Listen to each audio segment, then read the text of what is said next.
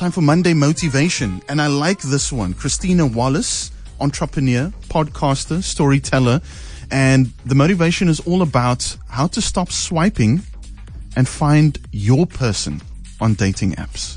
Very relevant. Mm-hmm. You know, a lot of us out there are still at it. Still trying to find the one. And sometimes you feel like you are wading through very muddy, murky waters when you enter the dating game. I can't Which relate. apps are you currently playing on, Sibongile Mafu? I'm off the apps now, but when Okay. I was on the apps, I was juggling Bumble, Tinder, Okay. Hinge. What? Let me tell you, because each app offers a different experience. And then also you want to, you know, cast the net far and wide.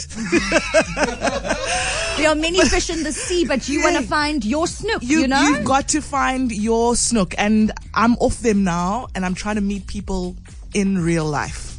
Okay. And how's that going? I find that much better. You know, the eye contact, Yeah. the, you know, body language. Things like that. You know, you need to see if that chemistry exists. And now, especially when things are open up a bit more and you can do that, it's much better. And like you say, find your snook, and then you can actually be in person and sing, I am a snook, I am a snook. Oh, you heard that. Yeah, I heard that. So here's Christina Wallace. I first tried online dating my freshman year of college. So while online dating has changed a lot in the last 17 years, many of the frustrations remain the same. Because here's what it does well. It broadens your pool of potential dates beyond your existing social and professional circles. And here's what it doesn't do well. Literally everything else. A few things you should know about me. I'm an action-oriented, overachieving math and theater nerd who ended up with an MBA. So when things aren't working out, I tend to take a step back, apply my business toolkit to figure out why, and to fix it. My love life was no exception.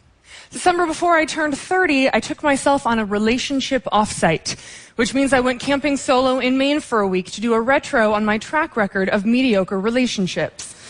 Because the thing was, I knew what I wanted in a partner. Kindness, curiosity, empathy, a sense of purpose. And yet here's what I chose for online.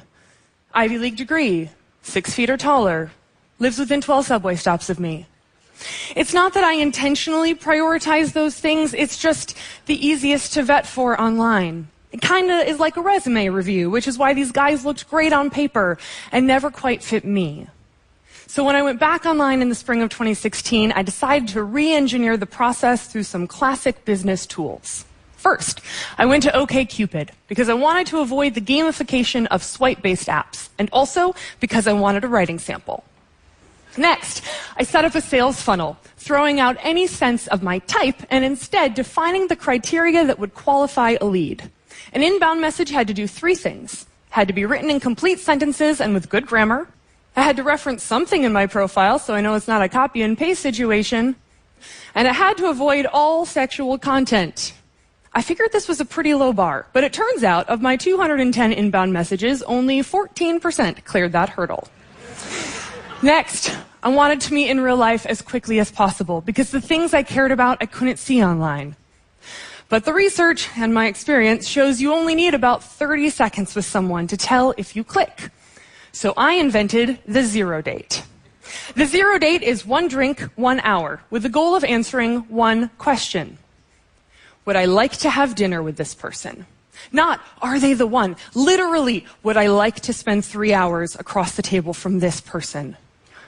You tell them you have a hard stop. Drinks with girlfriends, a conference call with China, it doesn't matter. They don't know you. The point is 1 hour. If it's awesome, you schedule a first date. Because it's just an hour, you can squeeze up to 3 in one evening, and then you only have to do your hair and pick out 1 great outfit a week. The zero date also gave me a chance to see how they responded to me asking them out. I figured not everyone would dig my moxie, and I was right. Of my 29 qualified leads, only 15 replied to my message, and of those, 6 scheduled a zero date. My first zero date was with a set designer, and we were both into yoga and preferred our bagels with peanut butter, so it looked pretty promising. But 2 minutes in, I could tell it wasn't going to be a thing, and I was relieved not to be spending dinner with him. After that, I was a little nervous about going to my next zero date, but we had agreed to meet on the Brooklyn Heights promenade with a flask of whiskey to watch the sunset, and honestly, it was 2 blocks from my apartment. Plus, this guy had a podcast, I have a podcast, worst case scenario, we can talk about our podcasts. Then, Chaz sat down next to me. And this kind and empathetic man told great jokes and asked even better questions. He was a lawyer and a writer, and his eyes twinkled when he laughed, and they squeezed tight when I kissed him, and at some point in the evening, our zero date became a first date. And 2 years later, we have a washer, dryer, and 2 houseplants together. Now, I can't promise you're going to end up with houseplants, but the point of this story is that online dating doesn't have to suck. Don't treat it like a game, and don't treat it like a resume review. Instead, use it to source and qualify leads and then get offline as quickly as possible with the zero date. Because the point of this isn't swiping. It's finding your person. Good luck. That's one TED Talk that I would have loved to attend.